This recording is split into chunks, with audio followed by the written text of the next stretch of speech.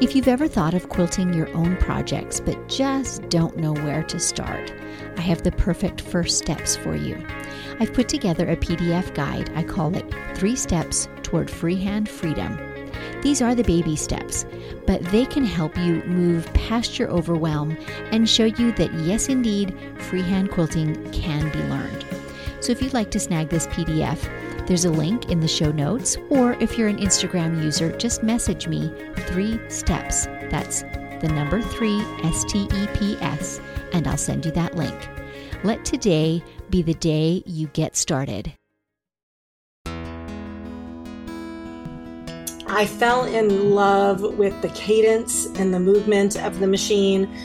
I mean, true, she was 11 pounds of ferocious, unassuming workhorse.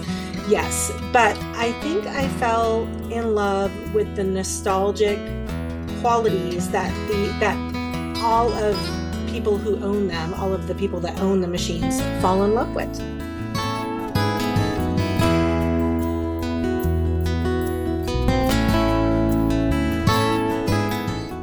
Welcome to Measure Twice, Cut Once, the podcast where we hear quilters and other crafters' stories and draw encouragement and even life lessons from them. Today's guest is Darlene Girton.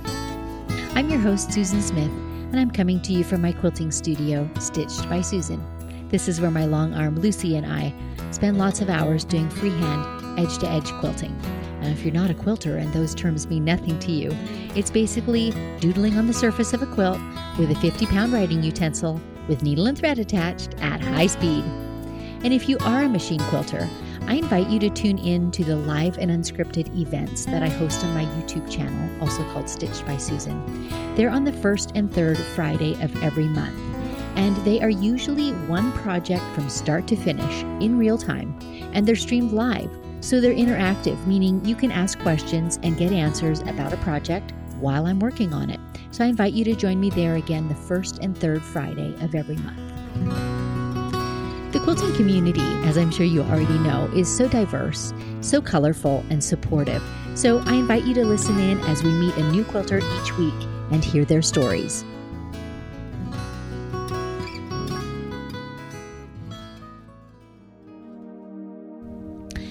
I'm going to let you in on a little secret. I don't like shopping. I know that sounds strange coming from a woman, but it's really, really true. I think clothes shopping in particular is such a time consumer, and I do not love doing it. So I have fallen into the habit of getting a lot of my clothes from an online company called Stitch Fix. And they provided me a designer. I've had the same one for many, many months.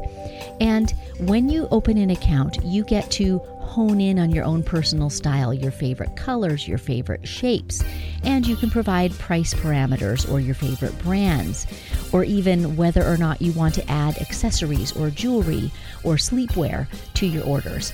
So I have found that to be super easy and super helpful, and as a little side bonus, nobody else in my town is wearing the same clothes, so that's awesome. So if you'd like to give them a try, in the show notes I've put a link that will give you $25 off your first purchase. So check them out, stitchfix.com.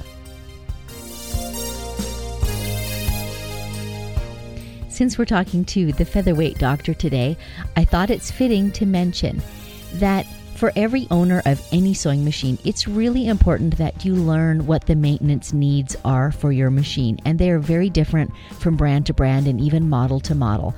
So your instruction manual might tell you, you might have to look up the manufacturer or their website. But in any event, find out if you should be oiling. Certainly find out how often you should clean. And doing these very simple things for your machine will really extend its life and will many times avert sewing and stitch formation problems. So it's really important that you do these regular maintenance things on schedule. One of the ways that I find to remind myself is I pre-wind bobbins in a neutral color. And when I've sewn through that batch of bobbins, I know it's time to stop, and I make myself stop and take a few minutes and do those simple maintenance tasks. Your machine will thank you. You know I love my coffee. In fact, I've got a fresh pot brewing right now. If you are interested in supporting this podcast, you can go to buymeacoffee.com/Stitched by Susan. there for the price of one delicious coffee, you are able to make a one-time contribution or sign up for a monthly one if you so desire. Thank you so much for your support. I really appreciate it. And maybe take a moment now to refill your cup as you settle back to enjoy today's interview. Darlene Gerton is also known as the Featherweight Doctor. She's been making pretty things from fabric for a lot of years, but these days she has fallen in love with Singer Featherweight sewing machines. They have some unique qualities that make them beloved by quilters all over North America and beyond. Truly, they're time capsules that we get to use, and they're appreciated nearly 90 years later. Darlene does some very surprising things on her featherweights, like freehand quilting and even sewing of lightweight leather. She's a born teacher, so she's got lots of knowledge to share with us, and I'm sure a collection of stories. So let's welcome her now. Hello, Darlene, and welcome to the show. Hi, Susan. Thanks for having me. This is so great. Darlene, you are an expert of all things featherweight, and I mean, what quilter doesn't have a featherweight anymore? That seems to be the standard, isn't it, among quilters? I feel like no sewing room is complete without a featherweight personally, but you know. We kind of are all saying to each other, how many featherweights do you have? I feel like. Yes, I get asked that question a lot, actually. I have 9 in my personal collection, and my rule about featherweights in general is I only permit you to own as many as you can use in 1 month. Ah, that's a nice measuring stick. So for these machines, these vintage stitchers, their kryptonite is sitting and not being used. And so really they should be run about every 30 days. If you don't run the machine within a 30-day period, then you have to do some oiling and some stuff before you use it again. And so, because I've had people say they have dozens of them, and I'm like, can you use them? And then all within a 30-day time period. And then they start backpedaling. Oh. And they are such treasures that you kind of hate to see them sitting and, seizing up in that way. Well, before we dive heavily into the featherweight and all the yummy things about it, maybe tell me a little bit about where you got started in your quilting or sewing journey.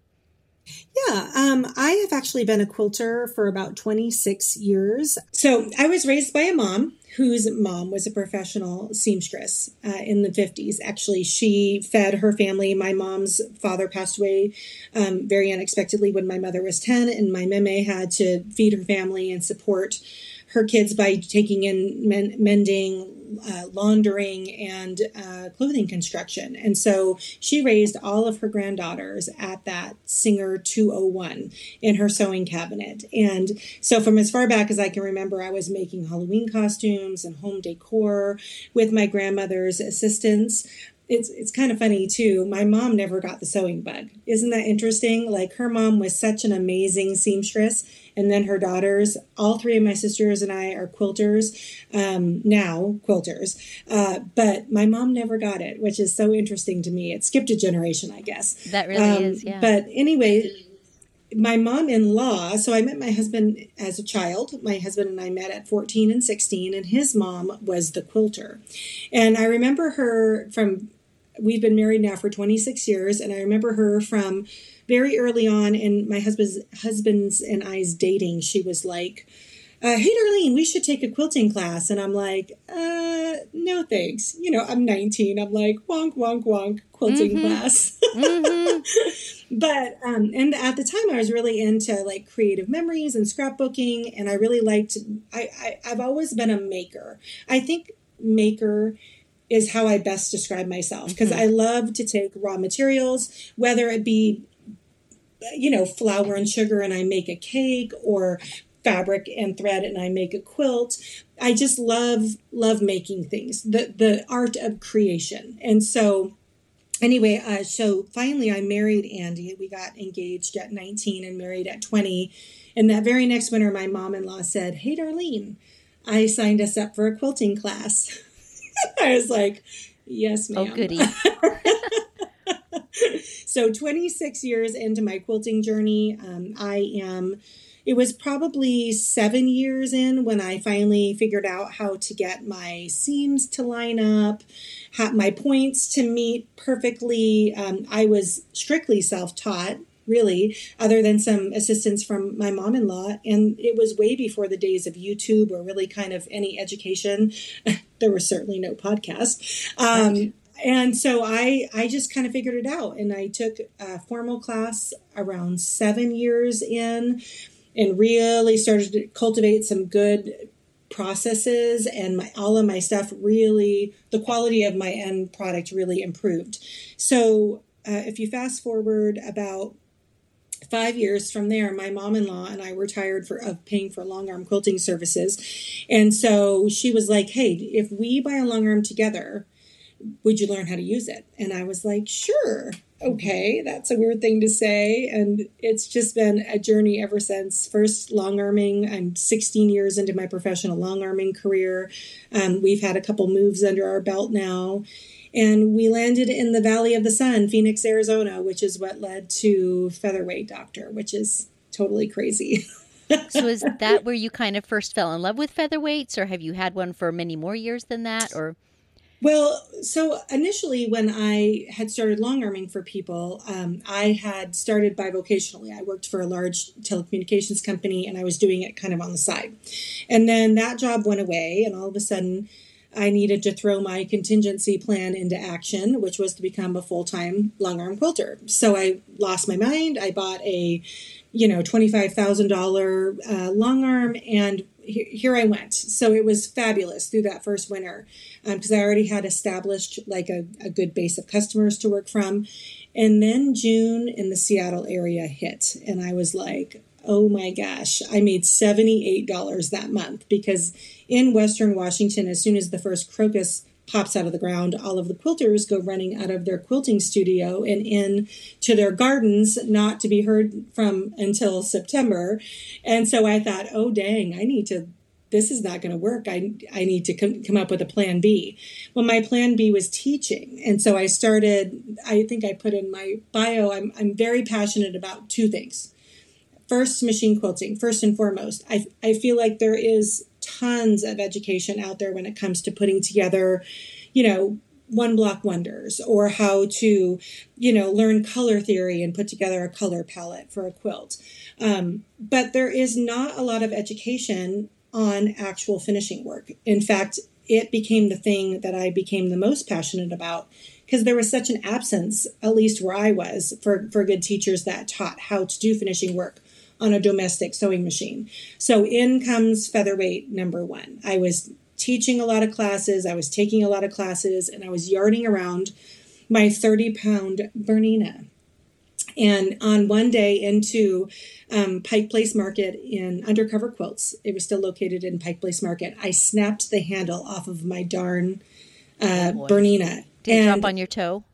And no, I did it while removing it from its custom cabinet. And I don't know if you know anything about a Bernina, but everything kind of attaches. So anyway, I'm in Pike Place Market carrying my Bernina from the base because that was how I could balance. And I thought, this is not going to work. I cannot do this. And so ironically, about 3 weeks before that class, Mr. McCullum, the late, great Mr. Dave McCullum, was at Mike Guild talking about these little cute black antique machines.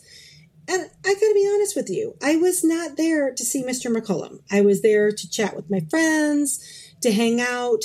And here's this white-haired man on stage talking about 70-year-old machines. And I'm like, no, thank you. And then I snapped that handle off of my Bernina. So by the time I got home, my husband, who's like my computer nerd, I said, hey, I need you to find me one of those little black machines. Like, I didn't even know what it was called. All I remember Mr. McCullum saying was that it weighed 11 pounds and it was known as the perfect portable. And I needed the perfect portable because I was not going to carry my Bernina around like that anymore. And so in comes Esther. So I don't know I know you're a featherweight fan also, and if you name your featherweights, but I name all of my featherweights.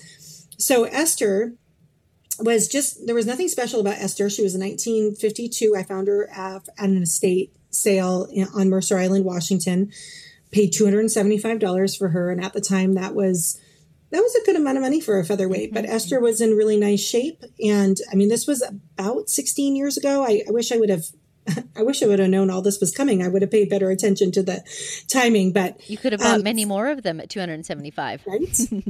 I would buy that all day long these days. But anyway, my husband took it out into the garage to kind of buff and fluff and get her cleaned out. And he comes back in a few minutes later and he goes, "You're going to name this machine, right?" And I said, "Yeah."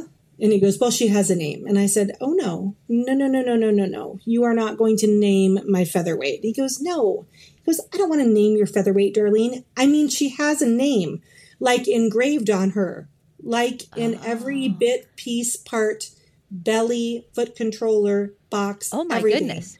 It says Esther J. McCombs." So clearly, Ms. McCombs was very paranoid someone was going to steal her featherweight. Or its bits. Or its bits, pieces, and parts. And so Esther came to live with me. And that is when the dream of all of this kind of started. I fell in love with the cadence and the movement of the machine. I mean, true, she was 11 pounds of ferocious, unassuming workhorse. Yes, but I think I fell in love with the nostalgic qualities that all of people who own them, all of the people that own the machines fall in love with. They're time capsules. They have a story of their own to tell. So that's why I was particularly intrigued when you reached out to me about the show, because you said that you're interested in quilters and their stories. And I thought, oh my, do I have some stories to share of what I have found in boxes, what I have found in machines. I had my UK viewer. I have a lady who tunes in regularly from England on my shows, and she named it perfectly. She said they're time capsules. And how do you not fall in love? Totally. So Esther came to live with me. Esther became part of my traveling repertoire of classes around the Pacific Northwest. And eventually, we found ourselves down in Scottsdale, Arizona. My husband's job had moved us down there, and we were picking these things up left and right. Like, let's face it, Arizona and Florida are the last places people go. And so featherweights are pretty prevalent down there between garage sales, estate sales. And so we started picking one up here and there. Andy and I would get it mechanically tuned up, and then I would find it a new home. I'd take it to a class. I'd literally, be teaching a machine quilting class, and these women would come in with their wheeled luggage and their male escorts to help put their Pfaffs, their Berninas, their Husqvarnas up on the table. And 30 or 40 pounds. Yep. I'd roll in with my little shoulder strap and pop my little featherweight on the table, and I would demonstrate all techniques for finishing and piecing, including free motion quilting. And their eyes would bug out of their head, and they're like, wait, what? Wait, hold the boat. Why do I need to have this machine and my male escort and my wheel luggage if you're saying that little 11-pound workhorse can do the same thing? And I'm like, I don't know. Why do you need to have that? So let me step back for just a minute. Just in case, there are some listeners who don't actually know what a featherweight is. So give just a few sentence description, like what kind of stitching does it do? What kind of options does it have? And then we'll talk about why they're so appealing to quilters. Right. So Singer Manufacturing Company has been in business since 1850. They produced non-powered machines initially, and then, of course, went into electric motors. Featherweights, Singer Featherweight 221s were produced in the 30s, 40s, 50s, and 60s, about a 40-year span, and 1.2 million machines were produced in that time. There are different colored, just to dispel any rumor for those people who are not as familiar with them, there are 3 different factory colors. So you can find a Singer Featherweight 221 in black, tan, or white. They're all considered 221s. And there also was a second featherweight model called a 222. The Singer Featherweight 222 was made in UK, and it was intended for the European market. So they're very rare here in the U.S. If you're lucky enough to find one, it'll cost you kind of a pretty penny. And they are there was only about 100,000 of the 222s made. So the difference between the 221s and the 222s is the 222s sit about a half an inch taller than the 221s. They also have feed dogs that drop into the bed of the machine. The 221 feed dogs are fixed. And so they're good for darning and that type thing. The 222s also have the whole bed extension slides off of it to reveal a really tight sleeve. So seamstresses really like the 222s because they can do their French hems on cuffs and all that fun stuff. So Singer manufactured a machine. Well, they were ahead of their time. They didn't realize how ahead of their time that they were. They literally manufactured them to last forever. It's much different than the society that we live in today with the disposable nature and manufactured obsolescence that we have today. So you can go out and spend $2,000 on a refrigerator, and then 8 years and 1 day later, after the manufacturer warranty expires, you will go buy another $2,000 refrigerator. Singer didn't have that mentality when they made these machines. They literally created them for middle to upper middle income households to be able to assist with clothing construction and mending, basically. So if you were lucky enough to have even a sewing machine in your house at that time, it was a pretty special thing for one to sit tabletop versus living in a piece of furniture like a cabinet or a really heavy box. So they were, the original design is quite spectacular and still, wildly popular today. Almost 90 years. I think October 23rd this year will be its 89th birthday because they were manufactured in, 90. It's 33. October of 33 was its first manufacturing run, and so that will be 90 years this October. That's crazy. It is. What's even crazier is that people still there's like a cult. I call it a happy club, but some people call it a cult. Following with these little machines, and they're with good reason. They are still spot on. You can pull a machine out of a closet that's been sitting for 30 years, and they'll just start stitching like the day they were put away. I don't know one modern piece of equipment that would do that. Again, sitting is its kryptonite. You want to make sure you're using them regularly so nothing hardens or congeals. But I'm fully convinced that these machines will outlive my children's children. And I think that's the enormous appeal for sewists, but it does seem like there's a happy cult, a happy club following, among quilters. But the appeal is they're easy to repair and fix and service yourself, and they're a workhorse. They just keep on going. They can sew light leather. I've sewn light leather on my featherweight. That's crazy. Because everyone walks. I have a beautiful store in Sandpoint, Idaho, and we have lots of machines for sale and a lot of very special collection machines that I own. And people walk in and they're mesmerized. And the first question out of most people's mouths are these toys? Like they think they're toys. And because they are tiny. Oh, no. They are pint-sized. I said, oh no, those are not toys. I had some guy give me a hard time about the pricing on a featherweight. No, you have to understand. I have a very big, fat, fancy, newer Bernina at home. I spent $6,000 on that machine. There's no featherweight that costs $6,000. And I know that my Bernina is probably going to last me maybe 20 years on a good day. I had some guy come in and give me a hard time about a machine, and I'm like, that's the last machine you'll ever need to buy. And he's like, what are you talking about? And I said, that machine will last forever. That machine will outlive your children's children. So is that really that expensive of a price tag when you think about how... It's the last machine that he'll ever need to buy. And then he changed his tune a little bit. So anyway, these machines can be not only maintained and serviced by the operator. That was one of the things that Singer really wanted, to make them simple enough to be able to do that. But also through like dealers like myself, you can have new motors installed. Really, there's nothing that can't be replaced through a parts machine. All the screws are proprietary. They're not made anymore. So if you lose a screw, you kind of do need to find like a dealer that has machines that are that sell parts and that kind of thing. But again, there's just nothing that can't really be fixed on them. The tan ones are the same. They have the same internal structure. The little white ones are a little different, but not much. They do have a belt drive system and not a gear drive system, and so they run a little different, but still spot on. All the machines do is they go forwards and they go backwards. That's right.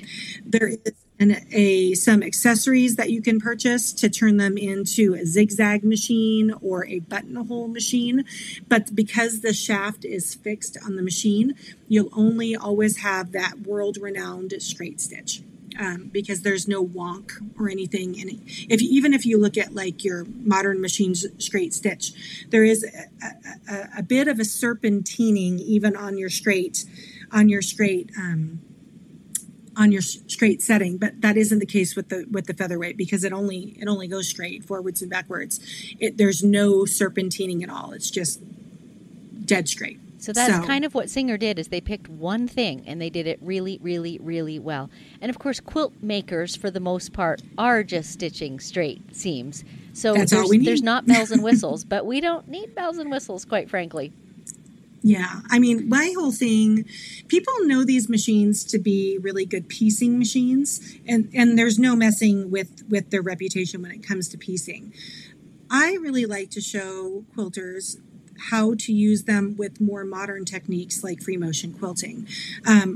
There are lots of quilt as you go projects that my online community has done quite a few sew-alongs, and we do the whole quilt from beginning to end, all on the featherweight, from the piecing of the blocks to the finishing work on the block, and then linking the blocks together in order to build a much larger size quilt than you'd ever want to put through the neck of a little 4.5-inch necked machine. Right. So how does free motion stitching work on a little featherweight where the feed dogs don't drop? How do you do that?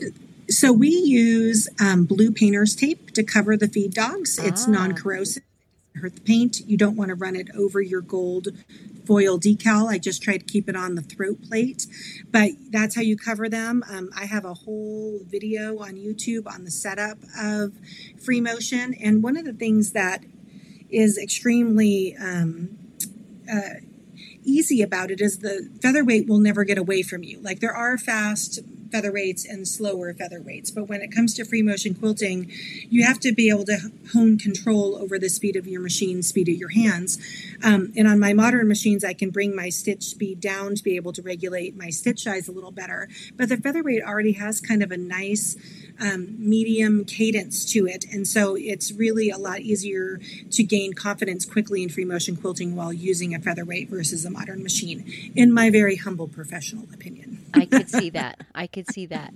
Well, one of the things that I think is unique about your store and your company is that you do a great deal of teaching, both on, the quilting and the stitching, but also particularly on the upkeep and repair and maintenance of these machines. And I love that you offer all that instruction. Yeah, we are. I am passionate, like I said, about two things: machine quilting, teaching people how to machine quilt and how to do it efficiently on whatever equipment they're using. And secondly, how to keep these little machines running forever. I have really found my stride in teaching and education. And during COVID, it really, really took a much larger virtual leap forward, being able to convert to virtual teaching through platforms like Zoom. It's been a huge blessing, not only for me and my sanity during these last couple of years, but also for people finding the featherweight for the first time.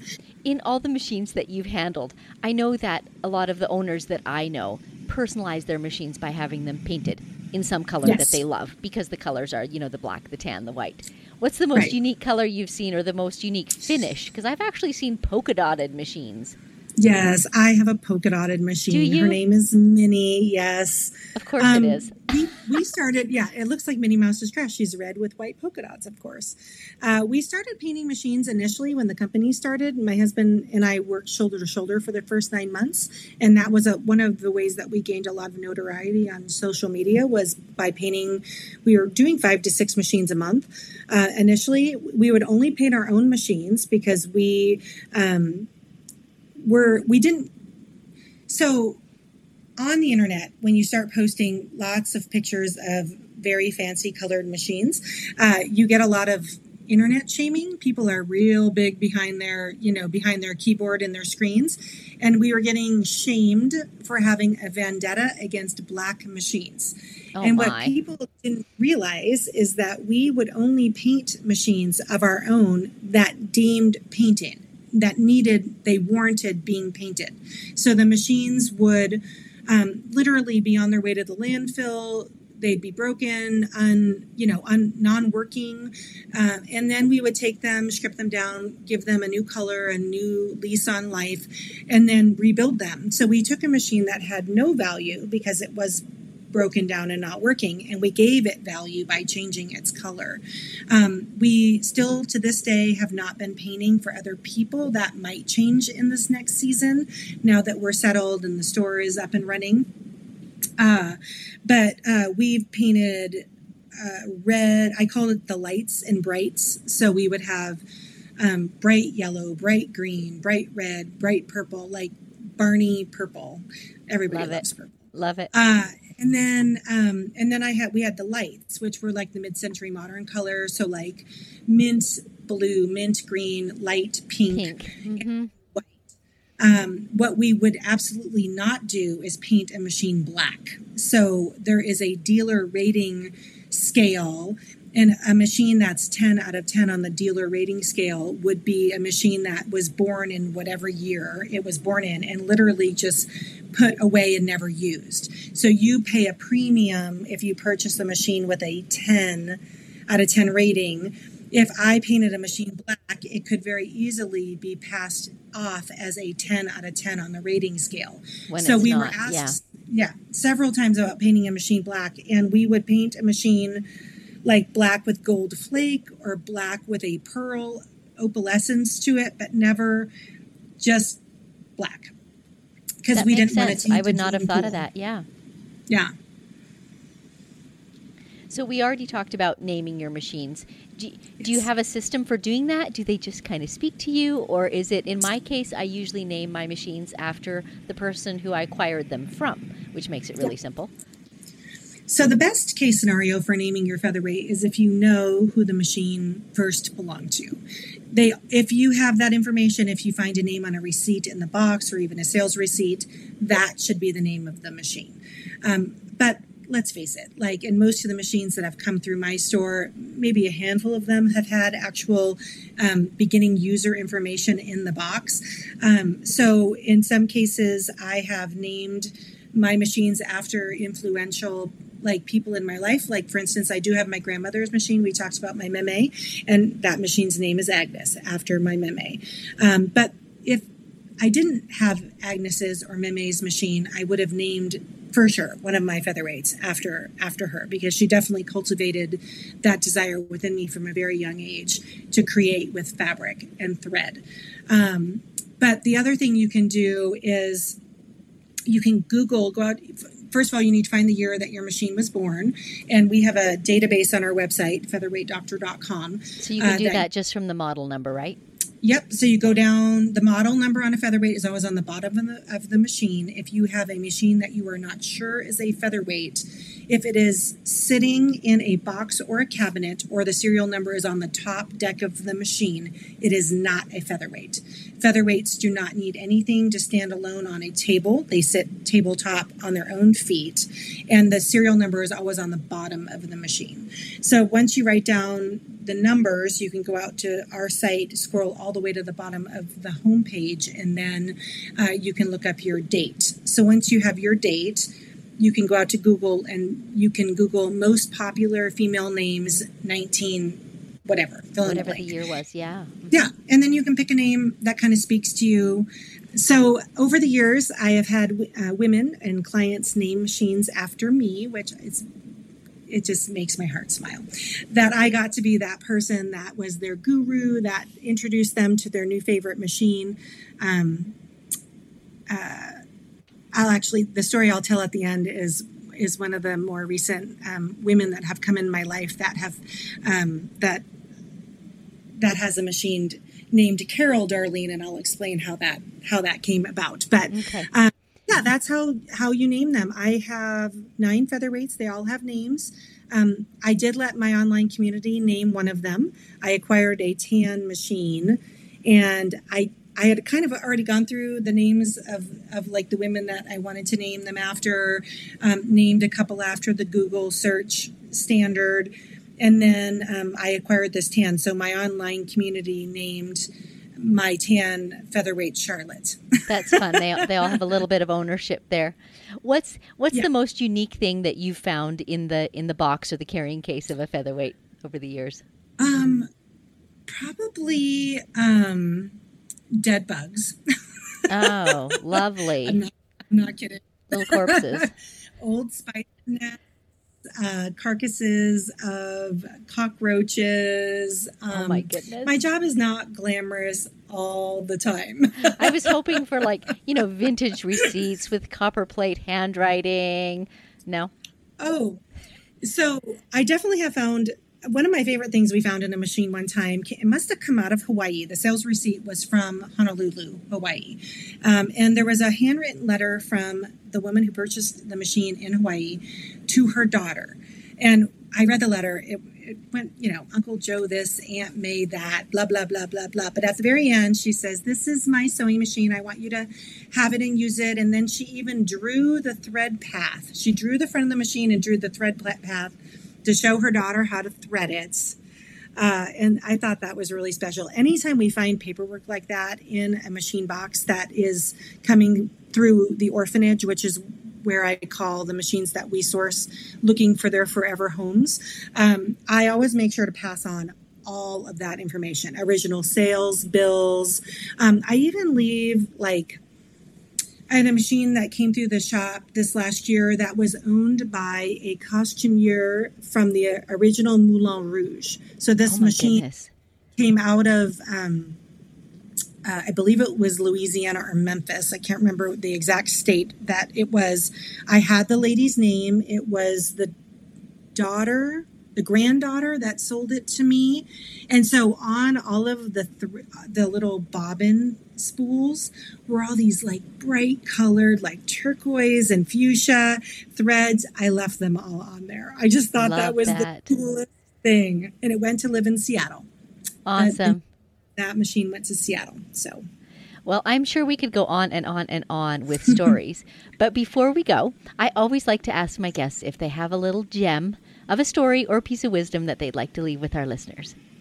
Yes. So we recently opened our store in October at the Cedar Street Bridge, and I met this woman and her daughter had come in during one of our opening parties, and she looked a little wide-eyed, and she said, "Do you teach classes here?" And I said, "Yes, I love to teach classes, mostly technique classes on the featherweight and quilting, finishing techniques." She goes, "Well," and she starts sobbing, and I thought, "Oh my gosh, what did I say?" And she said, "Well, my best friend Carol and I grew up together." She said, Carol and I had dreams as when we were young women in our working careers of quilting together when we retired. And Carol, unfortunately, got sick and passed away a few years ago. And Sandra had just retired. She was a judge's clerk in the local Bonner County courthouse. And so she's like, I missed my opportunity to sew with my best friend. And I said, "Well, can I be that person to you?" I said, can I take Carol's legacy, and can I show you what she would have showed you? I'd love to be that person for you. And so Sandra, so we're both sobbing now. It's ridiculous. There was tears everywhere. And she goes, "I think I'd like that," she said. And so she showed up to some of my classes with her little brother, and it was a great machine. But Sandra was going to quickly outgrow it. Once you start using those entry-level machines and you start actually learning technique, you outgrow those machines very quickly. They seem like a good price point on the front end, but then you find out later that, it's not going to work. So anyway, over the course of a 5-week series of classes we were taking together, she landed up picking out a featherweight, and she named the machine Carol Darlene. after her friend Carol and after her new quilt teacher, Darlene. So I guess if I had to leave someone with a little nugget, you never know when you can bless people. Like, I did not know that, like, Sandra was going to walk into my store that day and that her and I were going to hit it off, and I was going to be honored to be the woman that showed her the things that her best friend Carol couldn't, but would have wanted her to know, and then show her new favorite sewing machine. So just everybody should be prepared on a day-to-day basis to be that blessing for someone, to be that light for someone, and you never know which day it's going to happen. So you go in with expectations of being a blessing to someone that day. So good. Yeah. Well, thank you so much for sharing with me. Do you want to give our listeners a quick idea of where they can find you? You've mentioned your shop and you've mentioned the Cedar Bridge, but I don't think you've mentioned your town. Yeah, so we live in baby Sandpoint, Idaho, home of 8,300 people, which in other cities I have lived in, it's a small town. I do travel the country quite a bit. I travel to Omaha, Nebraska quite a bit, Phoenix, Arizona a couple times a year. Upcoming workshops will include Knoxville, Tennessee, and potentially Reno, Nevada also. We make all of our education available virtually as well. So for those people who don't have the ability to travel or don't live within reach of those towns, we are getting ready to kind of drop our fall schedule, mostly specializing and focusing on techniques for Singer Featherweights and also for machine quilting. So you can check out our website, featherweightdoctor.com. If you are local to Sandpoint, Idaho, or have the ability to get there, we are located in the historic Cedar Strait Bridge on the second level. Our store name is Sand Creek Quilting, home of Featherweight Doctor. We have a big classroom, a long arm, a view of Schweitzer and the lake. It's a absolutely beautiful place to work every single day. That's wonderful. Well, thank you so much for taking the time to chat with me today. I have thoroughly enjoyed it, and I am going to go try free motion quilting on my featherweight. All right, that sounds great. Thank you again, Susan, for having me. Thank you for tuning into the show. If you enjoyed this podcast, would you consider leaving a rating and review on the listening app of your choice? And please, please do share this episode with your friends that you think would enjoy it. I'd love to hear from listeners who'd like to nominate a crafter with a story to tell. If you know such a person, or you are one, email me at info@stitchedbysusan.com. So until next time, may your sorrows be patched and your joys be quilted.